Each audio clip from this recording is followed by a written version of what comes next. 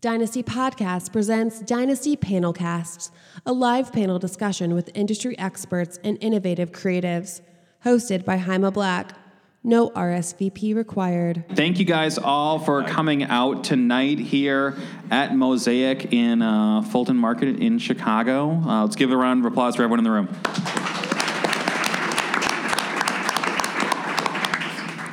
My name is Jaime Black. I am the host and founder of Dynasty Podcasts. We are the first ever and longest running music podcast in the city of Chicago history. We've been podcasting longer than NPR by one day. That's a true stats.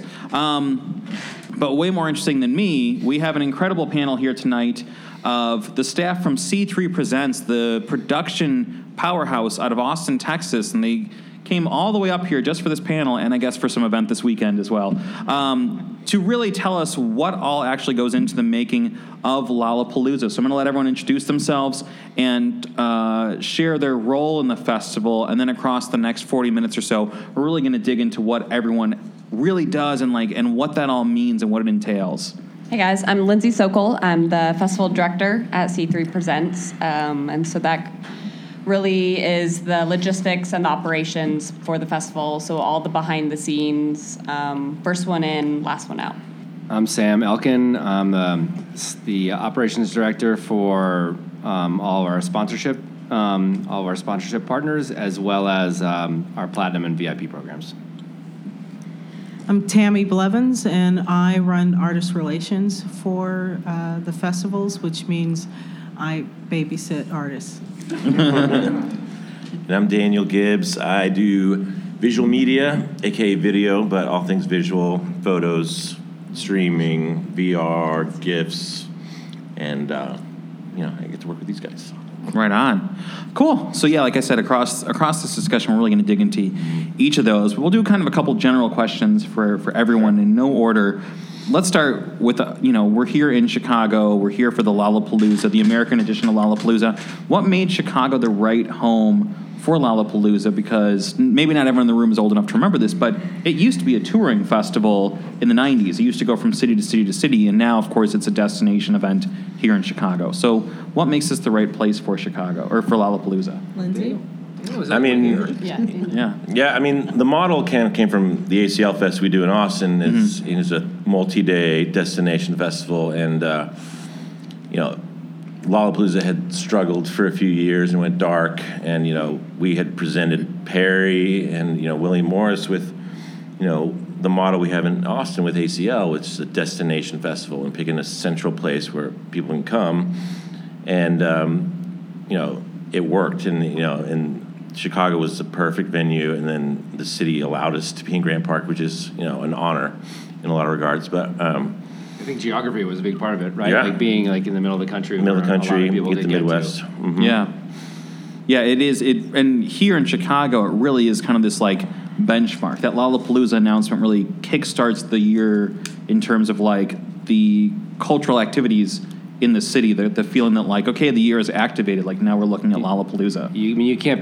can't get a better park in this country probably to do a festival than Grant Park, in the middle of downtown Chicago with this, with the water and the skyline. The weather's always great for the most part, except for rain. Or iffy. Or it rains. But it's a gem, and we're lucky to be able to do this festival there. So there's a lot of different roles that go into Lollapalooza, but talk about the teamwork component and how all the different operations and teams and roles interact with each other. How much coordination goes into bringing something like this to life? I mean, It's a lot. It's a lot, and this, even though we are coworkers, I think more so we're a family because of how much we're on the road together, and the coordination that we have to do not only back in Austin, but up here in Chicago. None of this would be able to be possible without, I think, the communication and the teamwork we have with each other. Because everything that each one of us do, no matter if it's from video to sponsorship with artists, it affects each other. Yeah, I mean, it is not easy to put one of these on, and honestly, the only way we do it is because of the people we have on our team and the fact that we just have each other's backs. Yeah. We trust each other. I mean, everybody kind of operates in their own their own area too, and doesn't necessarily know what everyone else is doing. But it gets done because of the people we have on our team. Yeah, it's communication. I mean, Yeah. we're all getting 600, 700 emails a day this week, and it's all, just quick answers and, and figuring it out step by step. How many of those are people last minute being like, hey, man, Can I we went get to a third pass? grade together? Like, where's my... Yeah. If you're emailing the week of the show, that's an automatic delete. Delete. block. Right on. So I'd love to talk to each of you individually a little bit about your role, but please feel free to keep this a group discussion. If there's something you want to jump in on, just because I'm directing it to one person, don't feel cut out. Lindsay, let's start with you. Your role as festival director, which just sounds so enormous. Like, really break down, like, what all does that mean? So what it entails is, it is kind of like I said as the intro, it's operations and logistics. So it's everything with the build schedule for the festival to wrangling the vendors, a lot of city involvement. And so I think we kind of started with why Chicago. And one of the reasons that I think Lolla has been so successful and is a big component of my role is because of the city involvement. Everything's from the Chicago Parks District to OEMC and the City of Chicago. We're working with them all year round. And so I spend probably at least every month or so coming in town to deal and have meetings with the Park District and the City of Chicago, because it is, even though Grant Park, we're taking, I think it's a mile to mile for main stage. And so we have a large footprint, but the festival impacts so much more of the city, especially because of the closures and how people are getting to the festival. And so my role really encompassed not only the logistics to build the festival, but also kind of a few steps back and what the impact is to the city and all the coordination that we have to do with Chicago PD, to fire, to parks, and all the logistics that goes along with having a festival this size in Chicago.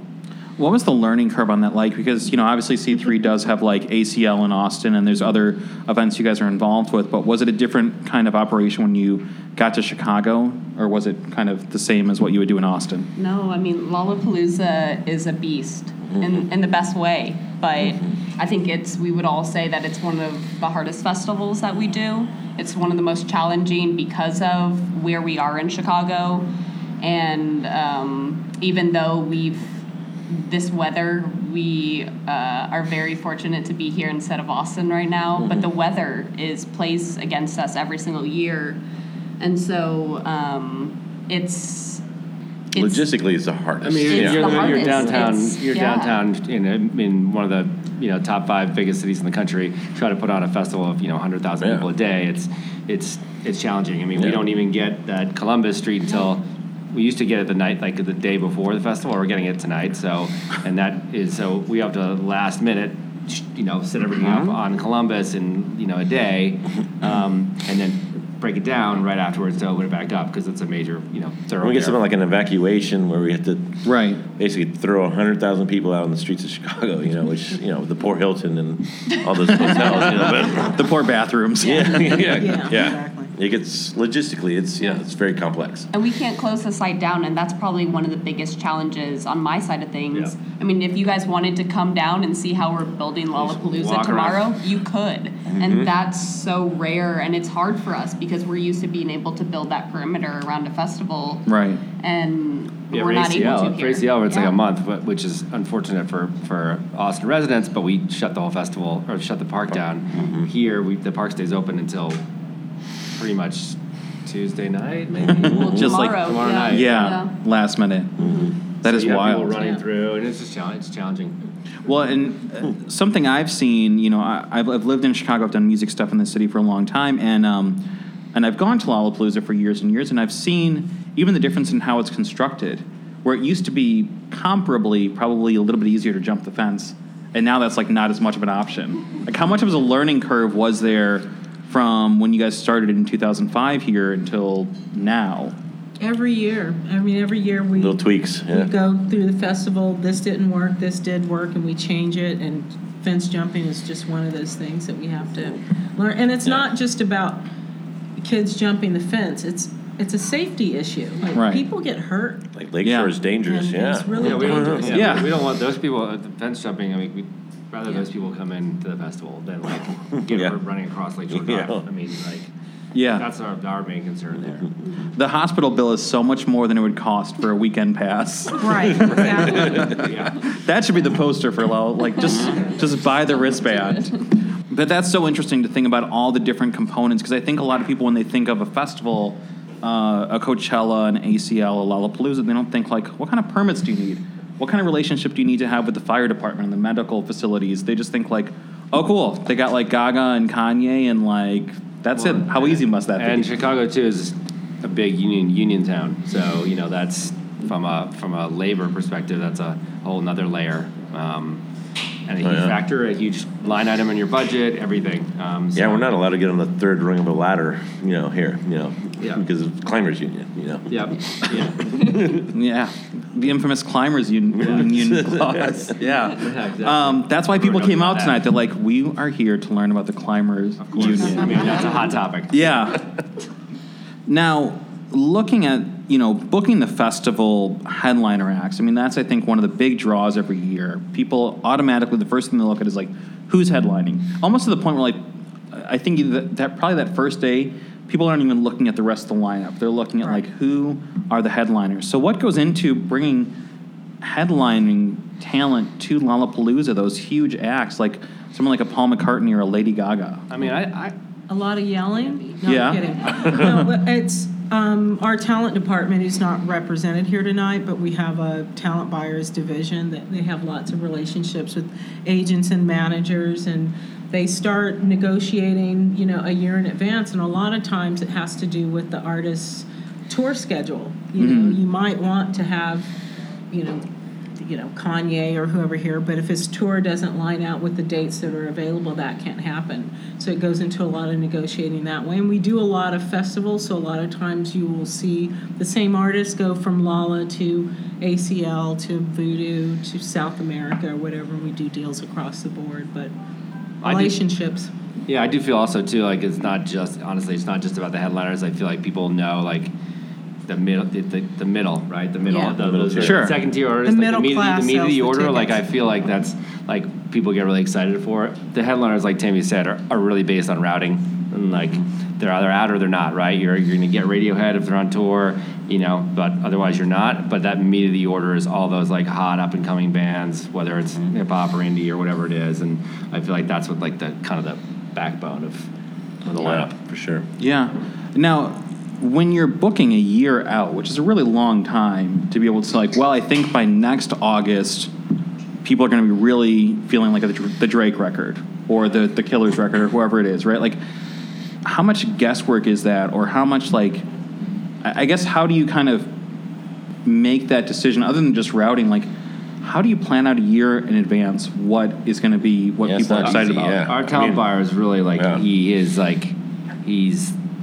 he will call everybody and get their opinion. He'll call promoters, friends, across the country, statistics, all statistics. He's very statistic driven, and he'll get statistics. He'll make calls, be like, "What do you think?" It's like Rain Man. He really is. I mean, he is kind of a genius, and he comes from like a Wall Street background, but he's taken it to talent buying, and he makes very calculated decisions. I mean, there's one year when we had booked B.O.B., and in the 8 months leading up, he just blew up. Sure. And he was booked at 11 a.m. on a Friday morning, and a tiny stage, and and then 30,000 people showed up, for his show.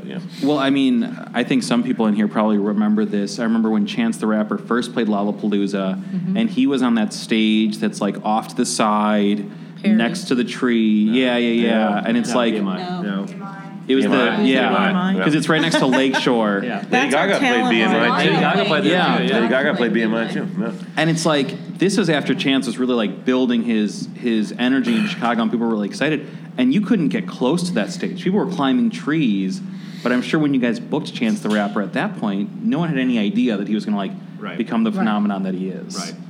And now and let's talk about Chance for just a second. He's playing his third Lolla in 5 years or somewhere in that? Yes.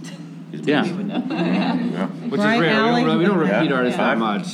Right, but talk about the case of Chance the Rapper. What made him the right talent to bring back that many times, because I feel like each time he's come here. Well, because he's huge now. Each time he's in a different they go place. into a bigger stage, and now he's headlining the main stage on Saturday, so it's pretty huge. And he's from Chicago. Tammy can tell you how many guests he's bringing. Nope. It's confidential. She won't tell you, but she'll tell you it's a lot. Yeah, and you guys had Vic Mensa, was that a year or two ago?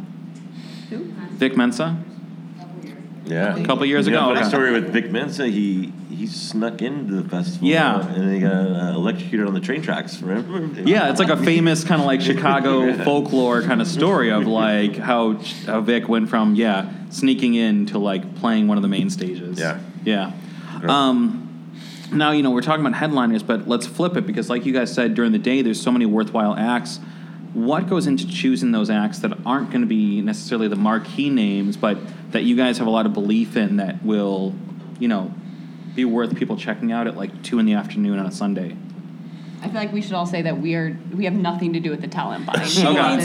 Allie needs to answer this question. But a lot of it just goes really with the conversations and the things that are going on with those artists kind of at the beginning of the year, records that are coming out. Yeah. What the talk is on social media about certain artists. You're also talking to agents, and they're like, great, I've got this band. You also should check out this band. So we're being pitched, so many artists. Yeah. And one of the cool things is that the talent department, I remember many, many years ago for Cage the Elephant, I had a friend of mine send me a video because these guys are great. And I go, these guys are great. And I forwarded it to our talent, and he booked them on BMI stage, and now they're huge. They're huge, but they're good. So that Right. was a lot of times that's all it takes. It's like, let's give them. BMI is our kind of our starter stage. Where bands will go to become famous. Right. If you're good, that's your chance. Get up there and. Yeah. No pun intended. No pun intended. Now, Tammy, like, we're talking all about artists, and you obviously, your artist relations at the festival. What does that role entail? Like, go into detail about, like, what do you do, and how do you manage working with artists? Because that's not necessarily always easy, I would imagine. Especially that many. Nope. Don't forget the writers. So I work very closely with the talent department. So during the year, as they're building offers and sending out deals and things, that they'll talk to me about what we can offer them to bring them to the festival to keep them happy. It's my job really to take care of all the non-technical aspects of their stay and communicating with the stage manager, with sponsorship, or with video about what their expectations are. So for me, I jokingly say that like I'm a professional babysitter, but I'm there to kind of take care of them with everything from transportation to their dressing rooms, their hospitality, their credentials, their family there, their eat, and they're vegans or they're not vegans or whatever. And we kind of put all that information together so by the time they get to the stage, you guys get a great show and that they're happy and they leave there and they've had a great time. And I work really closely with Sam on sponsorship. We'll bring some activations in the artist village where the artists are hanging out and they get haircuts and ice cream and you really want to curate a good experience for the artist, because like it's not that hard to keep them happy. Good food,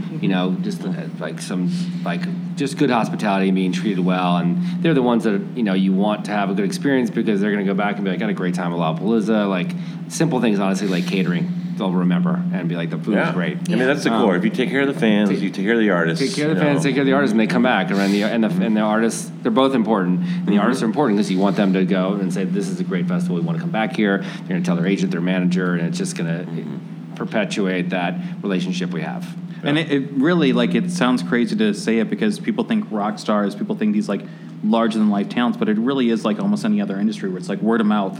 Because it's the same as you asking your buddy, hey, I think I might get hired at this place. And it's like, oh, they take care of their people there. Exactly. Right. But in that case, it's like Lady Gaga telling Drake. Right. Sure. But it's really about it's their team. It's their crew, the tour managers and production managers. They're the ones who we communicate with the most. We're kind of forming those relationships. I've had And I don't take things personally. I learned that a long time ago. Sure. I've had tour managers screaming in my face about something, and I just let it go and make sure we end with a hug, or like, are we good? Or you get it out. Because sometimes it's not about me. They're frustrated about the situation. So I'm just going to try and help work through the situation the best we can, accommodate the best we can, and make sure that everybody has a great show and is comfortable and eats a good meal. Yeah, and that was going to be my next question is like, what do you do when it's not going according to plan? Where you have the writer, everything that they asked for is provided, but then they get there and they go, where's this? Where's my, like Tropic Thunder, like, where's my TiVo? Yeah. My job is to manage expectations. I bring the TiVo. I'll get your TiVo. Yeah. Right. You go to the jungle, you bring them their TiVo. Yeah. It's about advance. I communicate a lot before they get to town, so Right. that everything is pretty much as well as we can has been talked about in advance. It's like, well, where's my TiVo? You didn't ask me for a TiVo, so it's not here. But let me see what I can do. Sam? Yeah. Do we have a sponsorship with TiVo? It's kind of a dated reference at this point, but I just watched Tropic Thunder. It's a safe one. Sure. You have Chromecast, but no TiVo. Yeah.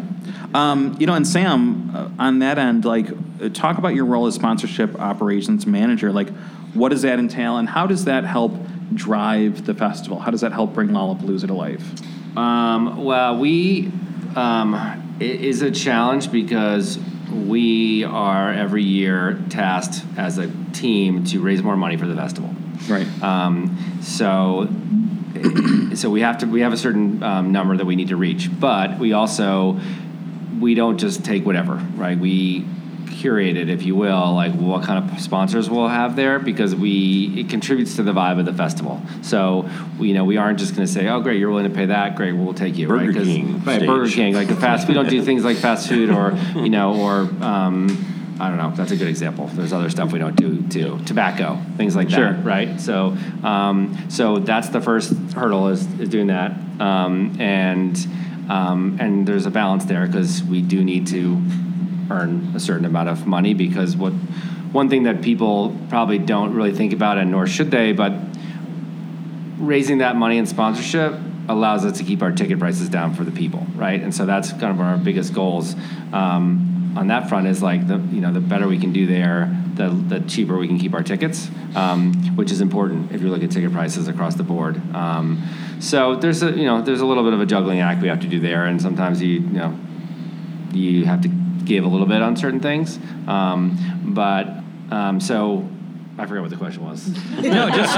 No, you're answering it, and that was going to be kind of my follow-up. Is like, have you turned down sponsors because they weren't Yes. a good fit Yes. for the Yes. festival? We do it all the time, actually. Like, it's kind of a weird thing, especially when they're like, "What do you mean? Like, you don't want the money?" You don't want my money. You're like, Yeah. it's just like, it doesn't make sense for us. It just doesn't. Like, in certain festivals, it might. It's just like we're very picky about like what we will and won't allow, and even when we do have a partner, there are lots of things we will and won't allow. There's a certain person in this room that can attest to that, because they're working with us on one of the activations. We are definitely a little picky on that, and it's important though, because I think that big festivals, when you have corporate sponsors, your fans can be like, oh, you're selling out. You've got, these names on your stages and, sponsors everywhere. But there's a lot that goes into it. We aren't just like out there just like, oh, cool, just give us money. Like, it is a very like calculated process, and we do our best to pick stuff that we feel like makes sense. And once we pick them, also we want them to provide an experience for the fans that is of value, right? Like, not just, oh, sure, do whatever you want. We don't allow any sampling, so you won't see anybody out there passing out, candy bars or sodas or whatever it is. So we want that to be part of the festival experience. People are there all day, over 4 days, and it should be like a good experience. They should provide something of value. Well, yeah, and what does make for a good partner? A good partner is someone that exactly one of our long-standing and great partners someone that is actually a partner that kind of like gets it. They work with you on stuff, right? The things that are perfect. Some stuff's gonna work, some stuff's not gonna work, and someone that is willing to kind of do a little give and take with you, right? Like, and we all have to meet in the middle on some places. things aren't going to be perfect. Some stuff's going to happen that maybe someone doesn't love, and just working with each other on that. And we have something like a 90% renewal rate. We get people to come back year after year, and it's much easier to and better to bring people back than to have to find new sponsors every year. So that's been really great, and we have a really good relationship with a lot of our partners, and we spend a lot of time with them before and then during the festival. We're very hands-on, making sure that someone's checking in with them all throughout the day, and just just interacting well with them. So it is a 365 days a year process. And as much as anything else, I mean, what I think is incredible that I think people don't necessarily think of when they look at these large festivals, but so much of this is just the basic tenets of general business. It's not specific to festival magic. It's like relationships. It's taking care of, everything. Yeah. It's all the things that go into so many of these other types of business.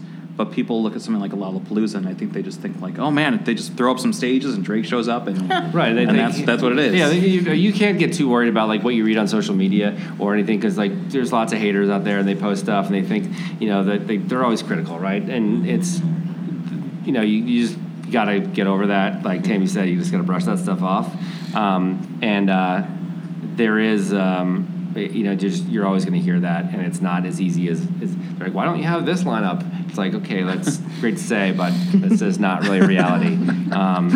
But it's again, we as a team, we all really work together to everyone here understands. On my side, they understand how sponsors are important and why they might require a lot of hand holding and they need a lot. Our team understands that that's part of what makes this festival work, and that's again just a testament to how we all work together. Yeah. Now, Daniel, with the visual side of Lollapalooza, talk about what all goes into that. Really, expand on your role and what Sure. you're activating there. I mean, it's got a lot of layers. I mean, obviously we have the Correct thank that you. for you. Appreciate that. It's an AR thing. Yeah. Thank you very much. Yeah. Obviously, you have what you see there, which is the jumbotrons, the IMAGs, as we call them, and that's kind of the gut of the visuals for the festival, which is the jumbotrons.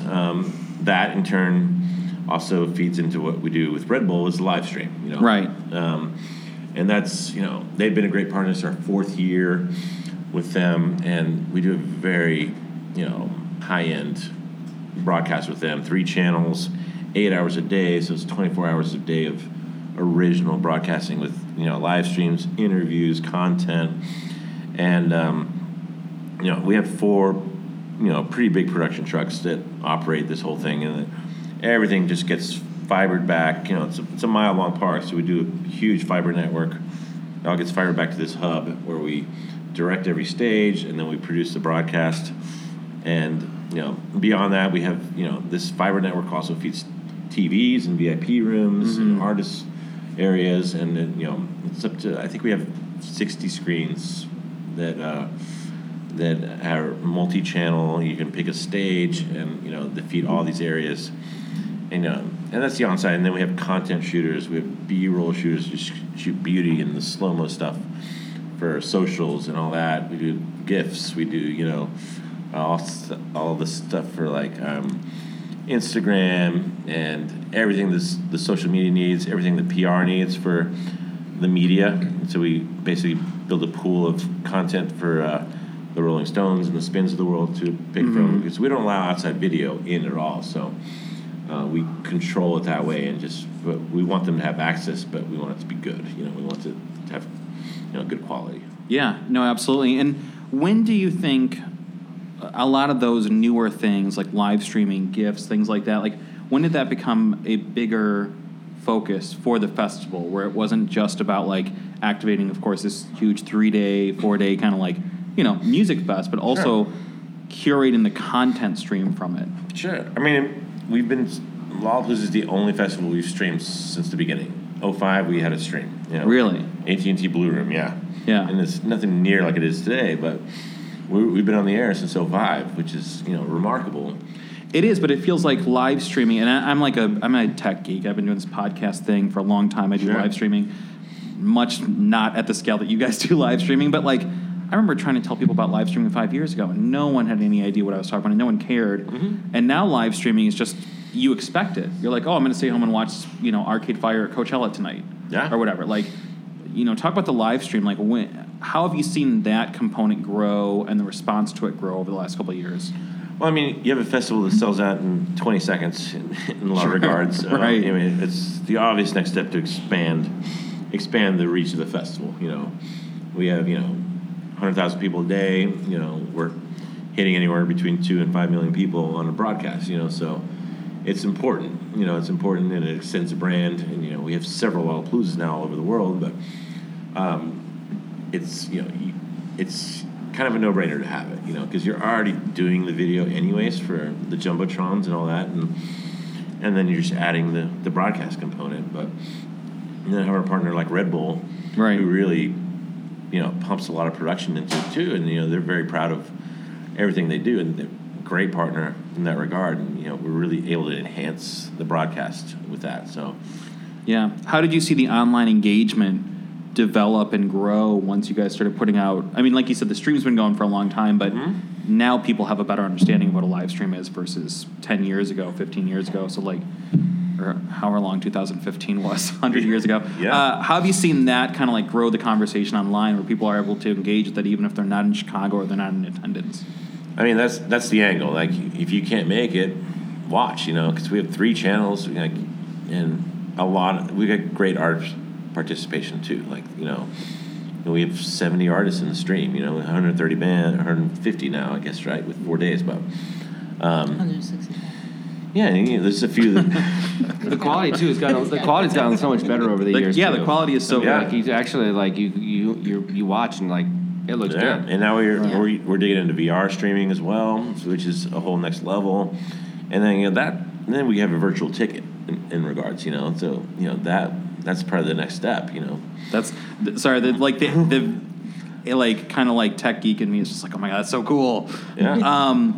Cool. So we'll do a couple more general questions, and we'll open it up to the audience here. Let's talk about kind of the global reach of Lolla, because Lolla has adapted from being, like I said, in the 90s, it was like the premier touring festival, the alternative experience that went from city to city. Now, of course, it's a destination experience in Chicago, but you guys have activated in a number of other countries over the last few years as well. So how does that experience differ, or how is it the same activating Lollapalooza in some place like Chile? We have partners that we work with in each country, and it is a different country. So we try and make the experience as familiar as possible for the artists and their crews, so that when they see that C3 Presents is producing a festival, that there's a level of expectation that and comfort that comes with that.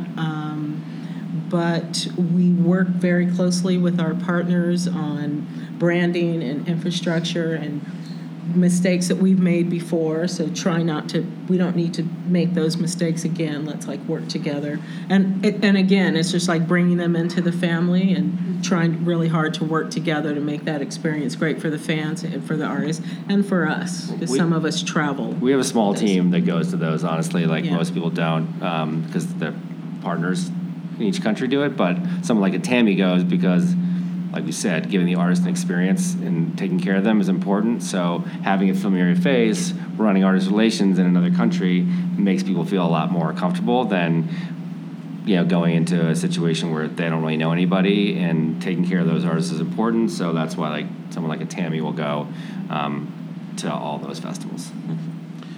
And then last year, Lollapalooza, what was it, the 25th anniversary? Mm-hmm. Yeah. So that was when you guys first rolled out 4 days of Lollapalooza here in Chicago. But then it stuck for this year. What made you decide, let's keep going with 4 days? Because I'm sure it's not just... We didn't decide that. It worked well. People showed up and bought tickets. Exactly. So, yeah. For a festival of, we do 100,000 people per day, that sells out within minutes. And so... because there was so much of a demand for, all of you guys to want to come to the festival, which is amazing, but the only way to be able to expand that, since we couldn't expand the footprint, was to add another day to it. Yeah. So I think it killed all of us a little bit. But in the end, I think it was worth it last year, and we're rolling into year 2. Yeah, and people are here for it. Yeah. Yes, we are. So final question, and this has been incredible. I really appreciate everyone's time here. But final question before we open it up to the audience here. If you pull back and you look at the state of music, blah, blah, blah, all the articles about, like, people don't pay for music, but people will pay for experiences. People will pay for Lollapalooza. People will pay to go to Coachella or South by Southwest or all these kind of things. Why do you think people, especially, millennials, Generation Z, whatever you want to call it, a lot of young people, why do you think that they're still flocking to the live experience of things like this versus not paying for much of anything else? I think that's a question for the audience. Yeah, I mean, yeah. As to why they, because it's fun and there's a certain level of like expectation that they have when they're going to go there. They pretty much know what to expect. They can bring friends along to, this activation or this thing was great. There was so-and-so did an acoustic set in this tent. It was amazing. So they'll bring their friends back the next year because there's a, just kind of a it sells out before they know the bands, Yeah. So it's the experience. It's an experience. That's exactly what it is. It's an experience. I mean, you can listen to music for free, and that's great. But like, this is an experience you can share with your friends, and you coming to a destination city. There's after shows. Like, it's a whole. It's just an experience that you can't get somewhere else. Yeah, I mean, they're all different, obviously. But it speaks to a lot, especially like this group right here. Like Sam was saying earlier, he has to curate all the sponsors and what that involvement is with the festival, and Tammy making sure that the artists do have that good experience, so you see it on the social medias, and Daniel with getting it out not only to the patrons but that second reach with the live streaming. And so I mean, we always say like the lineup is what gets them there, but the experience is what brings them back. Yeah. I love it. This has been incredible. It's been really interesting and fascinating to learn really about the mechanics and the process that goes into Lollapalooza. And we're going to open it up here to questions for a minute, but I just want to thank you guys each. Lindsay Sokol, Daniel Gibbs, Tammy Blevins, and Sam Elkin. Let's give it up for them. Thank you guys so much.